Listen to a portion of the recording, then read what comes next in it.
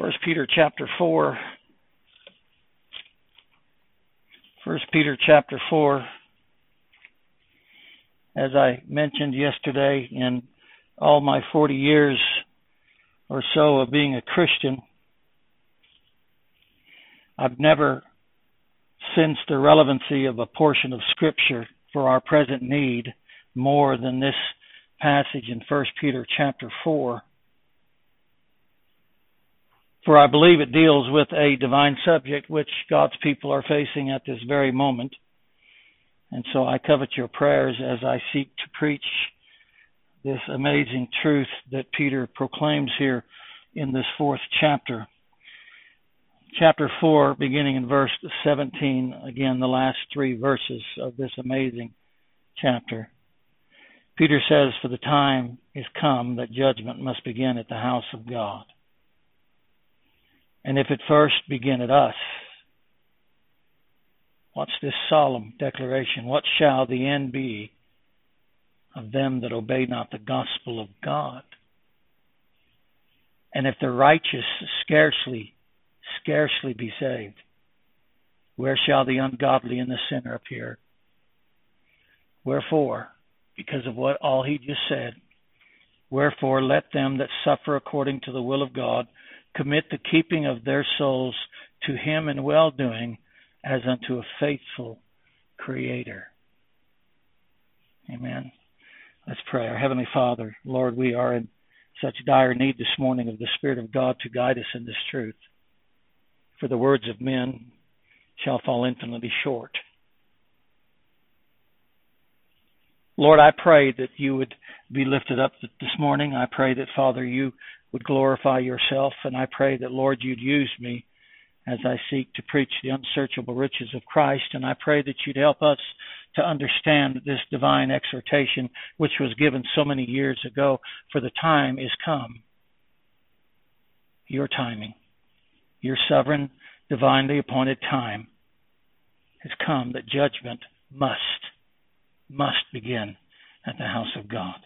Lord, I pray, open up our eyes, encourage and strengthen us in thy truths. For vain is the help of men.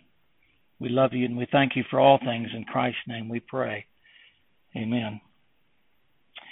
For the time is come that judgment must begin at the house of God.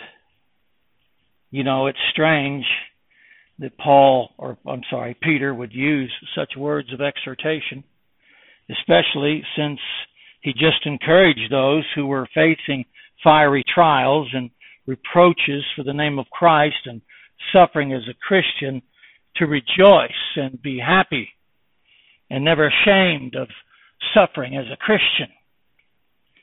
Yet these words of the Apostle Peter, I believe, would prove to be one of the strongest exhortations to persevere under such trials and reproaches.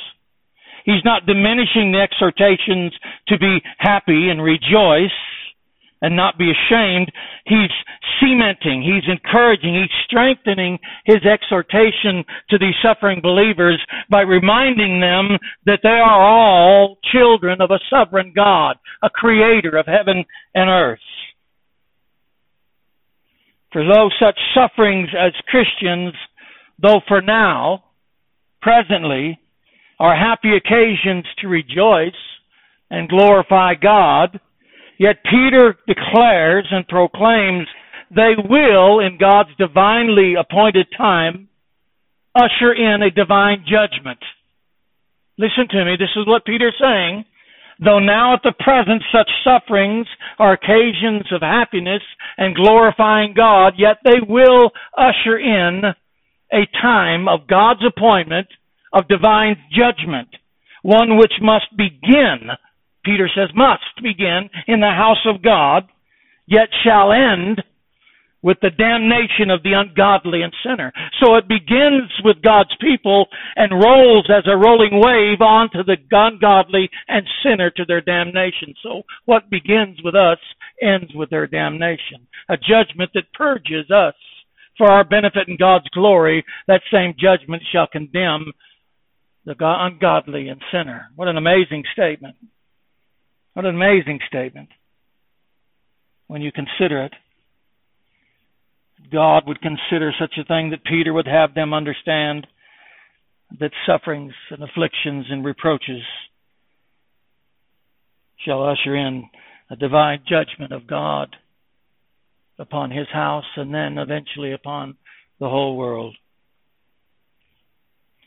And yet, how is it that the coming of such divine judgment can be a great exhortation to persevere under such present sufferings? How is it that Peter believes that this exhortation, this declaration of divine judgment could ever be an encouragement to persevere?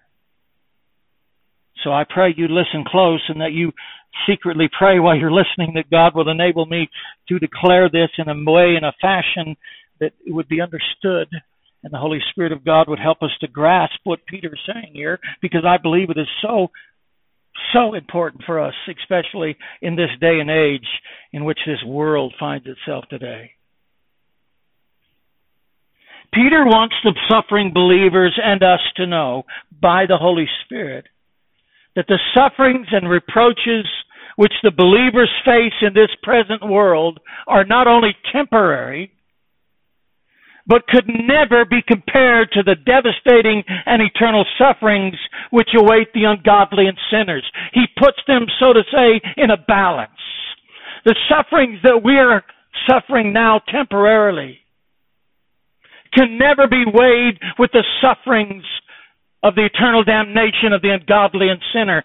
So it's almost like that psalmist or that verse in Scripture says, He's not rewarded us according to our iniquities. Peter would have them understand their sufferings in the light of eternity and God's divine judgment. No matter what God brings upon His people, no matter how severe we might suffer reproaches and persecutions, our sufferings will never be able to be compared to the sufferings of the ungodly and sinner in their damnation of God. You see, that's an odd way to look at our sufferings. Is it? Are we not told to set our affections on things above? Are we not told constantly to look on the things of eternity, the things that are not seen? This is one of the greatest exhortations to persevere. You'll never suffer what the ungodly and sinner shall suffer. Even in our hearts as God's children, we know that we deserved it before Christ. Look at Psalm 73. We sang that psalm, which is amazing. I love how God's bearing witness every Sunday to somebody's testimony or scripture. Psalm 73.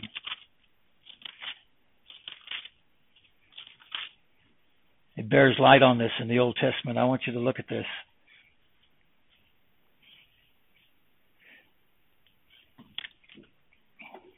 I want you to be patient and listen to the Word of God this morning.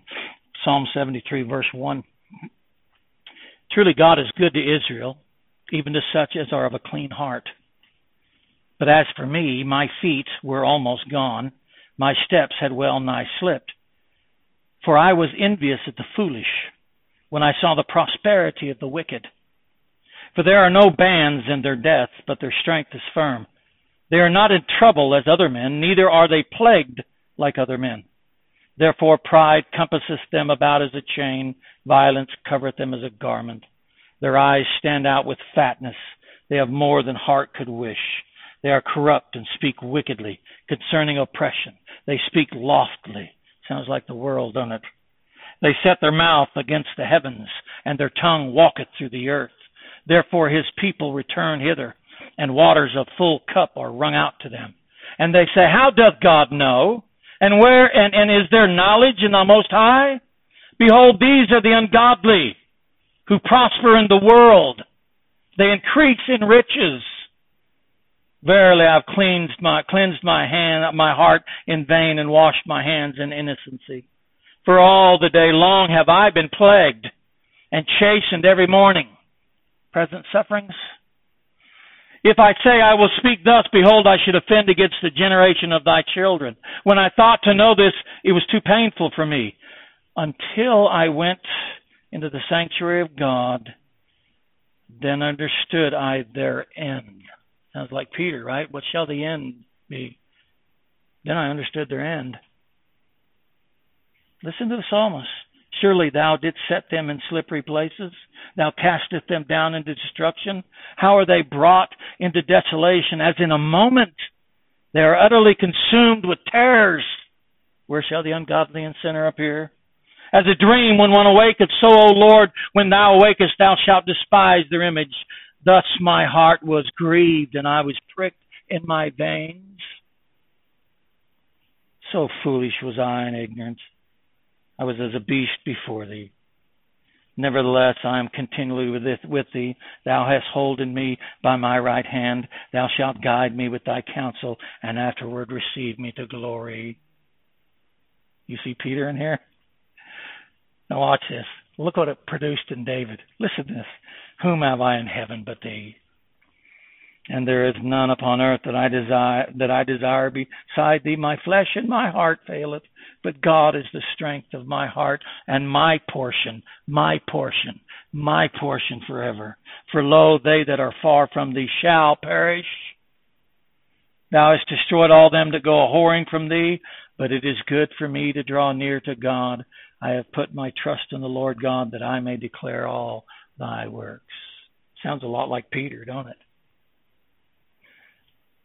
Wherefore let them that suffer according to the will of God, verse 19 of 1 Peter 4, commit the keeping of their souls to him in well-doing, as unto a faithful Creator. Oh, dearly beloved, it's no wonder Peter would combine these two together, that this would be a great source of exhortation and comfort and encouragement for us to persevere. Never shall we suffer at the hands of God's penal judgment because of Christ. And anything we suffer in this present life, for the cause of Christ, is truly worth it. Peter would have us compare our sufferings to that of the ungodly and sinner. In no way, no fashion shall we ever suffer in such a degree. Have you ever wondered that? Have you ever pondered that, what we truly deserve? Those old hymns, not the newer ones, the old ones often inspire us to examine and survey the old cross, to look and see his sufferings and pain, not that we might dwell upon that, but that we also might dwell upon what we deserved as sinners. 'Twas I that deserved thy place. Mine was the transgressions, but thine the deadly pain. Oh, when we're suffering for the cause of Christ, Peter said, be reminded it'll never equal that of the ungodly and the sinner. For the time is come, he says in verse 17. Isn't that amazing? Peter wrote this a long time ago. Back then, believers were saying it's around the corner. Peter said the time has come. Look how many years have passed since then. I believe Peter speaking to our faith. The time has come. The time has always been present for the Christians concerning the coming judgment of God. The time has come, not of man's choosing, but of God's, is what Peter says. Man doesn't choose this time, but God does. That's something we need to take into consideration when we look at this passage of Scripture. The time has come. It's God's time, not man's time. It's appointed by a sovereign God, not to be changed. There's a time set. There's a time set for God to bring judgment upon his house and then upon the whole world. It's a time set, and we as believers got to believe that. It's a set time.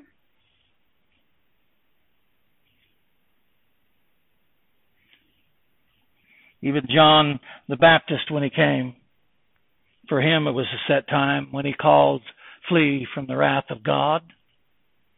Flee from the wrath to come. He preached it as though the wrath was at the very point of his existence. He pleaded and preached and told them about the wrath of God as though it was standing before him.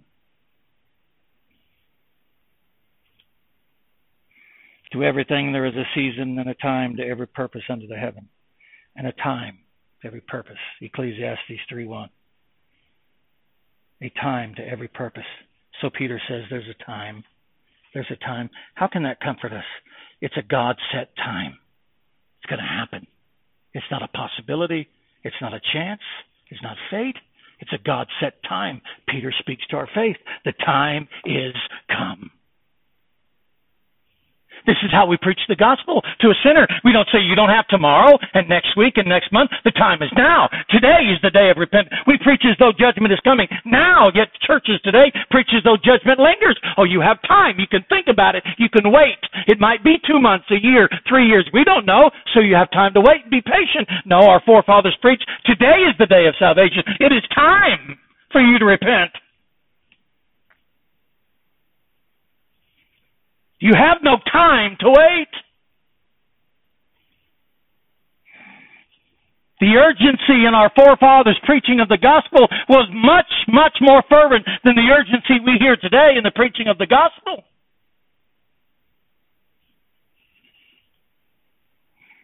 In most preaching of the gospel today, we give the sinner the belief or the understanding, or at least a little bit of an understanding, that he has time to wait. It's okay if you linger. It's not okay if you linger. It's not okay if you wait. You don't understand. You're one heartbeat away from this time.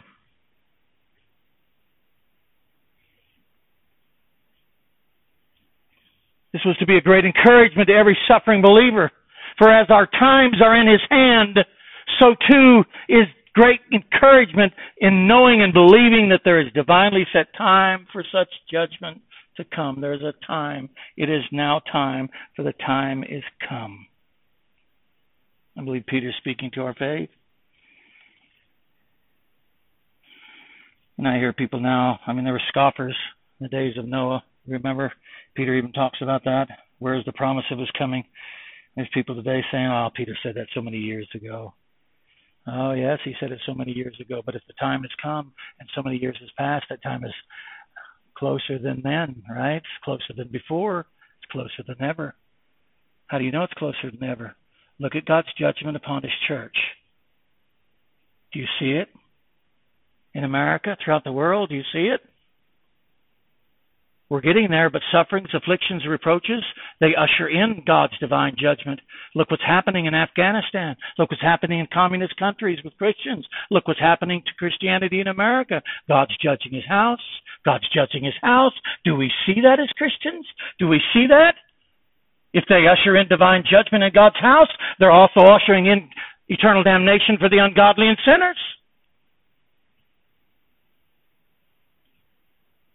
What an incentive that is to search our own hearts before God, and also to go out with preaching the gospel with an urgency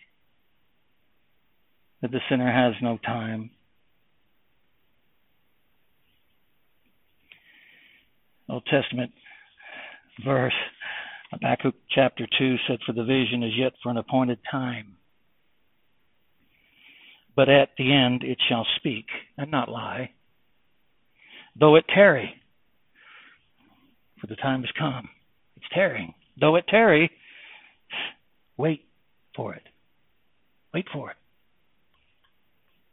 Because it will surely come.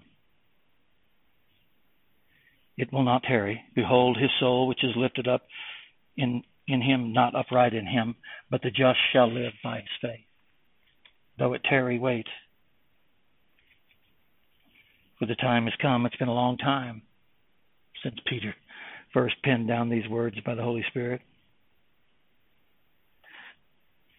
But every generation of Christians that have truly believed the Word of God and been inspired by it and grafted into their hearts, the time has always come.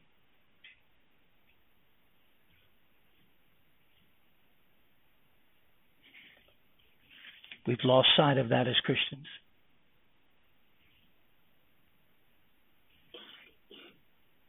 It's almost like when we were young as children, we thought we'd live forever.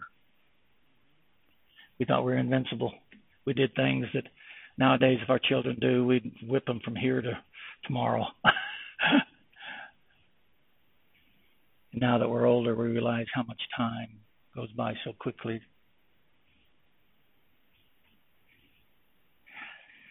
The time has come. Wait. But how do we wait? Well, we wait with courage, right? Psalm 27:14 says, wait on the Lord, be of good courage. It takes courage to wait on the Lord, and he shall strengthen thine heart. Wait, I say, to wait on the Lord. Wait on the Lord, but the time has come. The time has come. The time has come. I like what Spurgeon said about waiting, and I quote, he says, it may seem an easy thing to wait, but it is one of the postures which a Christian soldier learns not without years of teaching. What do you mean by that? Most young Christians are impatient. They want to charge hell with a water pistol. They want to do things so presumptuously. Have we not learned as we've grown older to be patient and wait? That our impatience has often caused us problems and heartaches and sorrows.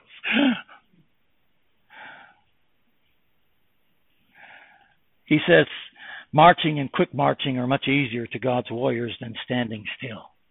End of quote. The time has come. Do you believe the time has come? That judgment must begin at the house of God? Do you believe the time is here? The judgment is beginning at the house of God? You say, preacher, every generation has thought that. Yes, and that's what motivated them to live the Christian life and preach the gospel to every creature. They lived as though the time was standing right before them. Judgment was on the horizon. Do we live in such urgency as them? Hebrews says, now faith is the substance, the ground, the confidence. Faith is the substance of things hoped for, the evidence of things not seen. That's what faith is, right? And there's no greater substance, there's no greater evidence for the believer's faith and hope than God's own word, right? Things not seen. There's no greater substance, there's no greater evidence. We're not looking for things that we can see with the carnal eye, right? We're looking into God's word. We're letting God's word be a lamp under our feet. God's word must guide us and direct us. The only reason we don't see the horizon of God's divine judgment where we are today is because we're not looking within God's word. We're looking out into the world. Again, Spurgeon says our faith would lose its glory on anything discernible by the carnal eye. Our faith would lose its glory on anything discernible by the carnal eye. How true that is. Peter says, for the time has come that judgment must begin at the house of God. Stay with me. I want you to see the wording. I want you to see that how these things are, how Peter unites these things, combines these things. Look at this. For the time has come that judgment must begin at the house of God, and if it first begin at us, judgment first begin with us, what shall the end be of them that obey not the gospel of God? Peter's saying this judgment is going to end with those that disobey the gospel of God. That same judgment begins with us and ends with their damnation. That's an amazing statement. Think about that for a minute. It's an amazing statement. This is not a penal judgment. I hope you understand that for the Christian at the house of God. I hope we're clearly understanding about that. It's not a penal judgment for sins, for Christ has, by his own sacrifice, removed or satisfied such divine judgment. I hope we're all agreeable on that. I don't want to have to go into that very in depth, but I hope we agree that it's not a penal judgment at the house of God. It is at the end, but it starts out as a judgment towards God's people, but ends up as a penal judgment for sinners. Same judgment. Isn't that amazing? Christians have a hard time understanding this, just like they have a hard time understanding the place of the law in the Christian life. For some reason, a lot of people today believe the law is against the Christian. It's something that's very terrible and bad. And we're not under the law, we're under grace and God's law. Nothing about God can ever be bad. It's God's law. He's holy, he's righteous, he's good. Paul even said the law is good and holy and righteous. It's me that's bad. Nothing can be bad about God, especially his law. We don't have a God of the Old Testament, a God of the New Testament. We have a God that runs through the entire Scriptures. He's the same God.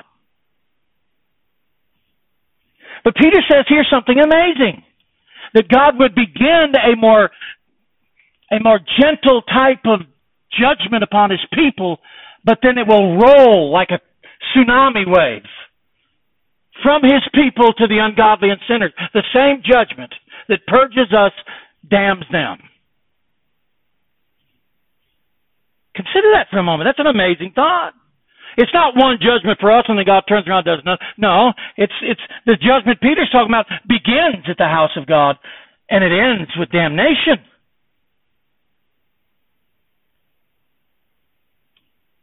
We serve a sovereign God.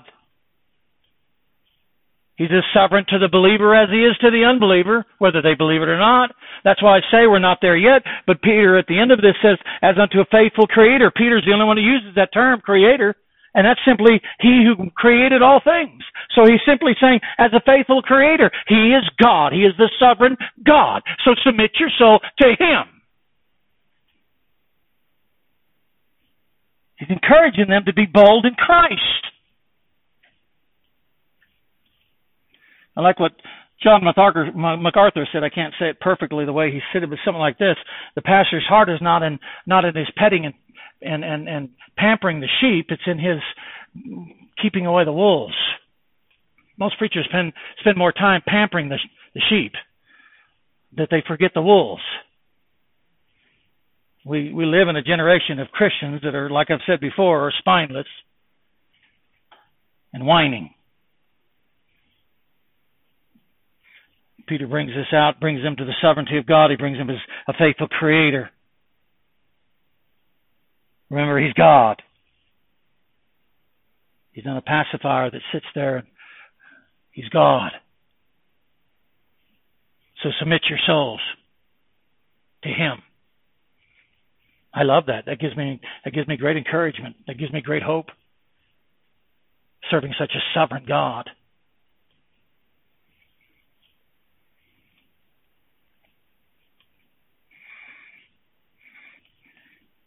This isn't a penal judgment upon the house of God. It's a judgment of purging, fatherly chastisements, and as for our spiritual well-being and profit and his glory. It's not a penal judgment. It's a purging. It's a sanctifying. It's a chastening of God upon his people. Look at 1 Corinthians 11. 1 Corinthians 11:32. Look what Paul says here about this judgment. This 1 Corinthians 11 verse 32. He said, "But when we are judged, we are chastened of the Lord, that we should not be condemned with the world." Sounds like Peter, don't it? You see why this was a great source of encouragement and comfort? If God's chastening you, if you're suffering as a Christian, if you're suffering reproaches for the name of Christ, if you're in fiery trials, it's so that you won't be condemned with the world. God's keeping you close to him. God's treating you different under this judgment. He's preserving you and keeping you so that you won't be condemned with the world. You say, "Oh, wait a minute, I'm in Christ. I'll never be condemned with the world." Scarcely saved.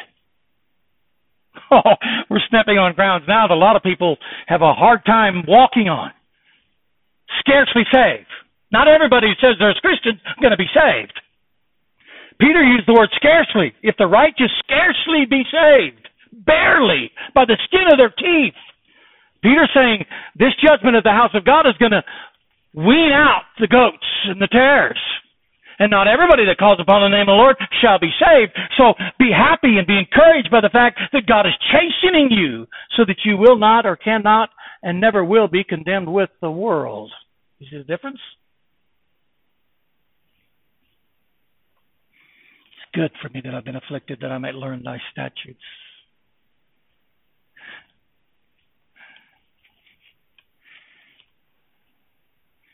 I went astray until I was afflicted, the psalmist said. In faithfulness thou hast afflicted me. In faithfulness.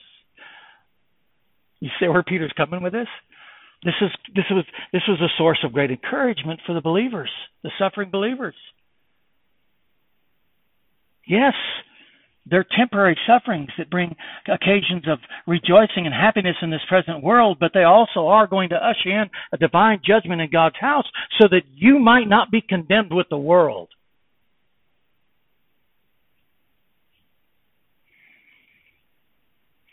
Fiery trials, reproaches, and sufferings as a Christian are God's divine forerunners, His harbingers of His coming judgment upon the house of God. They're just the beginning of that. Must begin at the house of God, because it is in this life only that God's people suffer afflictions. That's why He says must begin at the house of God. It's in this life only that God's people suffer afflictions. And beloved, these afflictions and judgments are for the strengthening, well-being, and comfort of His people. That's why He says at the house of God. The afflictions of God's people are only in this world. That's why He said, where shall the ungodly and the sinner appear?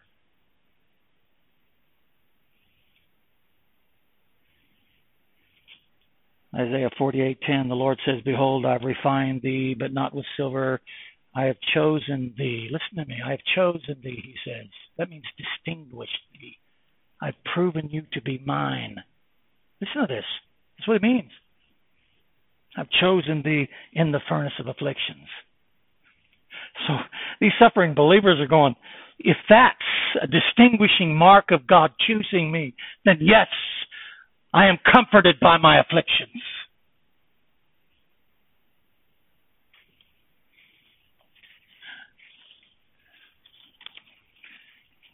This hymn we sing, the flames shall not hurt thee. I only design thy dross to consume, thy gold to refine. Begins at the house of God. Yet not so with the ungodly and sinner, who Peter says disobey or do not obey the gospel of God. It's not so with them. Do you know, so that we can get a good comparison of this judgment, God's house flowing into or rolling over into the judgment of the ungodly, a beautiful illustration of that is seen in the three Hebrew children. Do you know the same fiery furnace which left the three Hebrew children unscathed, didn't touch them, consumed their enemies? You remember? He got so mad he turned up the heat on the furnace. It got so turned up and so hot, so heated that the guards that were holding the three Hebrew children perished in the flames. The Hebrew children were not scathed in that fire. Not even the smell of smoke was on their body. That's the comparison. You see that? God's judgment on the ungodly, they perish. God's children didn't scathe them. You see, that's amazing. I tried to dwell on this all day. Yesterday in my mind was thinking to just lose itself. That's amazing that God's judgment, this is God, this is a sovereign God, that His judgment can be so gentle to the child of God, yet that same judgment so condemning and terrorizing to the ungodly and the sinner. What a God we serve. What a God we serve.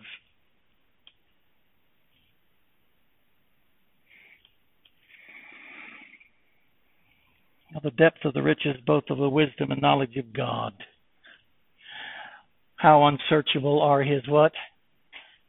Judgments. And His ways past finding out. That the same flames of divine judgment that merely purge God's people for their good will one day consume and destroy the ungodly and sinner is an amazing divine truth. Didn't Paul say that about the gospel? We're a savor of life unto some, and a savor of death unto others. What he meant when I preach the gospel, it'll either save you, it's the power of God unto salvation, or one day will rise up and it will condemn you. The same gospel that can save will be the same gospel that condemns you. And this makes this verse even amazing, that obey not the gospel of God. The gospel of God. The one thing, the power of God unto salvation, the one thing that can save a sinner, they disobey it, yet that gospel will rise up and condemn them to an eternity of damnation. Oh, sinner friend, it was better you never heard the gospel than to hear the gospel and reject it. I'm getting ahead of myself because I want to really look at these next week, but I'm telling you, it would be better that you never sat under preaching. It's better that nobody ever opened the Bible to you. It would be better that you never heard the name of God, but to hear the gospel and hear the word of God and to reject God, your torment is going to be greater than any other torment there is. Where shall they appear? You see that? Who are they going to stand before? What's going to happen to them? Peter doesn't even describe the torment and the devastation.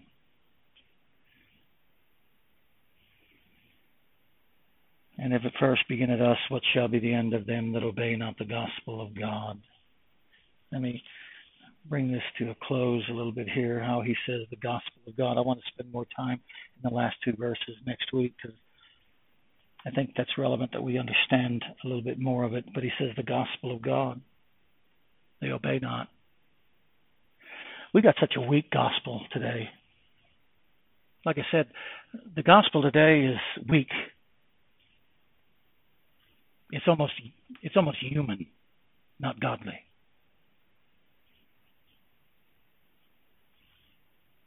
It's a weak invitation, giving the sinner the idea that I can refuse it or reject it. It doesn't matter. Well, we don't want to offend nobody. Let me tell you something. The gospel is the greatest offense against the sinner than anything in the world. The gospel is offensive. It should never be anything but offensive to a sinner. But we try to make it pleasing and acceptable. We water it down. Listen to what Peter says. They're not obeying. It's not an invitation. It's not a request. The gospel is a command. It's a command. And the churches throughout the ages, because they've had a lack of people in church or because out of desperation, they've changed it into something that is not the gospel anymore. They've made it weak. They made it weak and beggarly.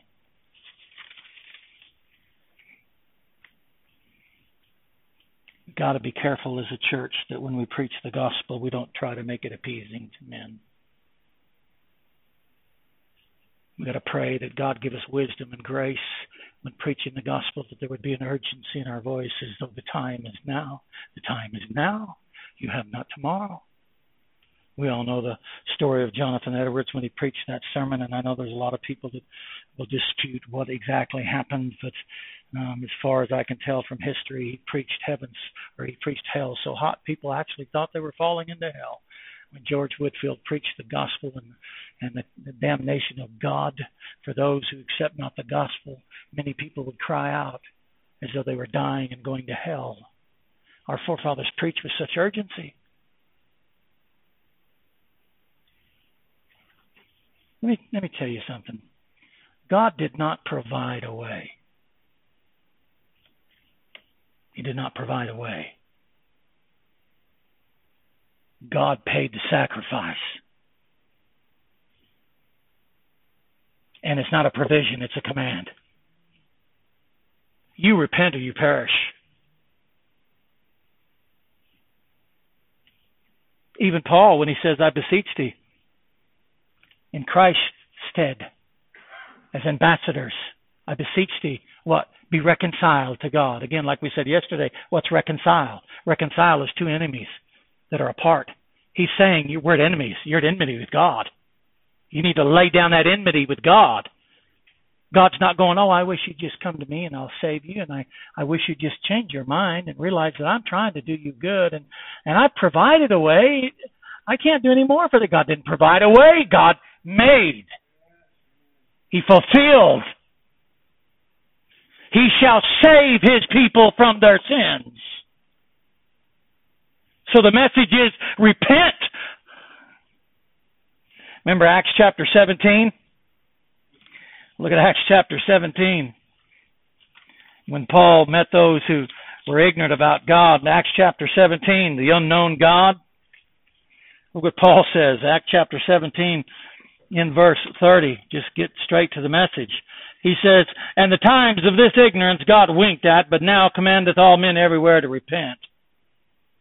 He commands all men to repent. That's the urgency in the message. You're a sinner. You're without God. You're ungodly. You're going to die in your sins. You're going to go to hell. What's the solution? You need to repent and obey the gospel. You need to turn from your sins, for there's a judgment coming. What do you mean by that? Well, let's just let Paul preach it. And the times of this ignorance God winked at, but now commandeth all men everywhere to repent, because he hath appointed a day in the which he will judge the world in righteousness. Sounds like Peter. He'll judge the world in righteousness by that man whom he hath ordained, whereof he hath given him assurance unto all men, and that he's raised him from the dead. Because God's appointed a day of judgment.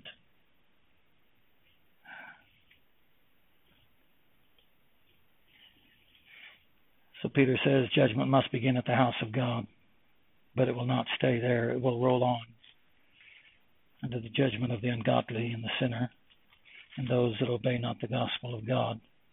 It's almost like an allusion to a tsunami. You know how a tsunami works?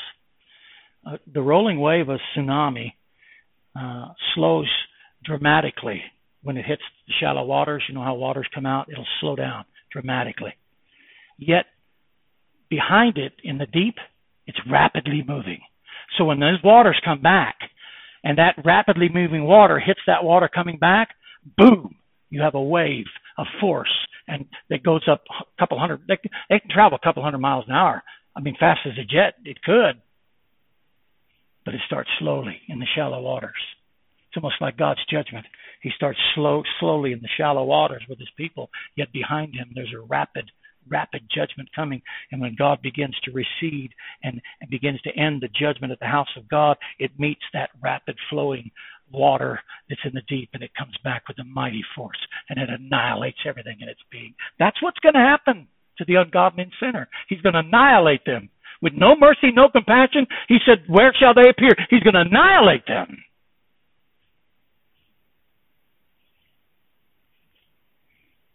How can that be an encouragement to Christians?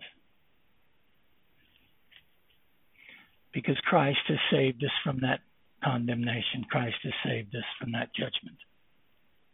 Christ has saved us from that. So if God chastens me, I suffer as a Christian. I suffer reproaches for the name of Christ. I'm in fiery trials. Thank God that those things keep me close to God, because he distinguished me or calls me in that furnace of affliction. And thank God I'll never suffer the torments and the agony of the ungodly and sinner who shall be punished forever and ever under the judgment of God. So, we'll look at that a little more next week, but so let me end with Peter's words. Wherefore, if you know that, let them that suffer according to the will of God. It's according to God's will, not yours or anybody else. If you suffer according to God's will, okay, commit, give, commit the keeping of your soul. God will keep it. Commit it. This is a great exhortation. Commit the keeping of your soul unto him in well-doing. Keep doing good. Keep doing well, as unto a faithful Creator. And again, I encourage you to look at that. Only time it's used in this reference, Creator. Peter's the only one that used it, and there's a reason, because he's the creator of all the universe. No matter what the world says, no matter what the ungodly says, no matter what the sinner says, he's God. He's the creator of all universe. God give us grace as his children to hear what Peter's saying, so that we, in these latter days, we might be able to give glory unto God and learn what it is to commit the keeping of our souls unto him in well-doing as the Creator. Amen. Let's pray. Heavenly Father, Lord, how I do pray that the Holy Spirit of God would take your words, and Lord, write them upon our hearts. I pray that, Father, you've enabled us all to learn and hear and understand a little bit, at least, of what Peter is exhorting the suffering believers to consider in his days. The time is come that judgment must begin at the house of God. It is here. It is happening. Lord, it's ushering in a divine judgment.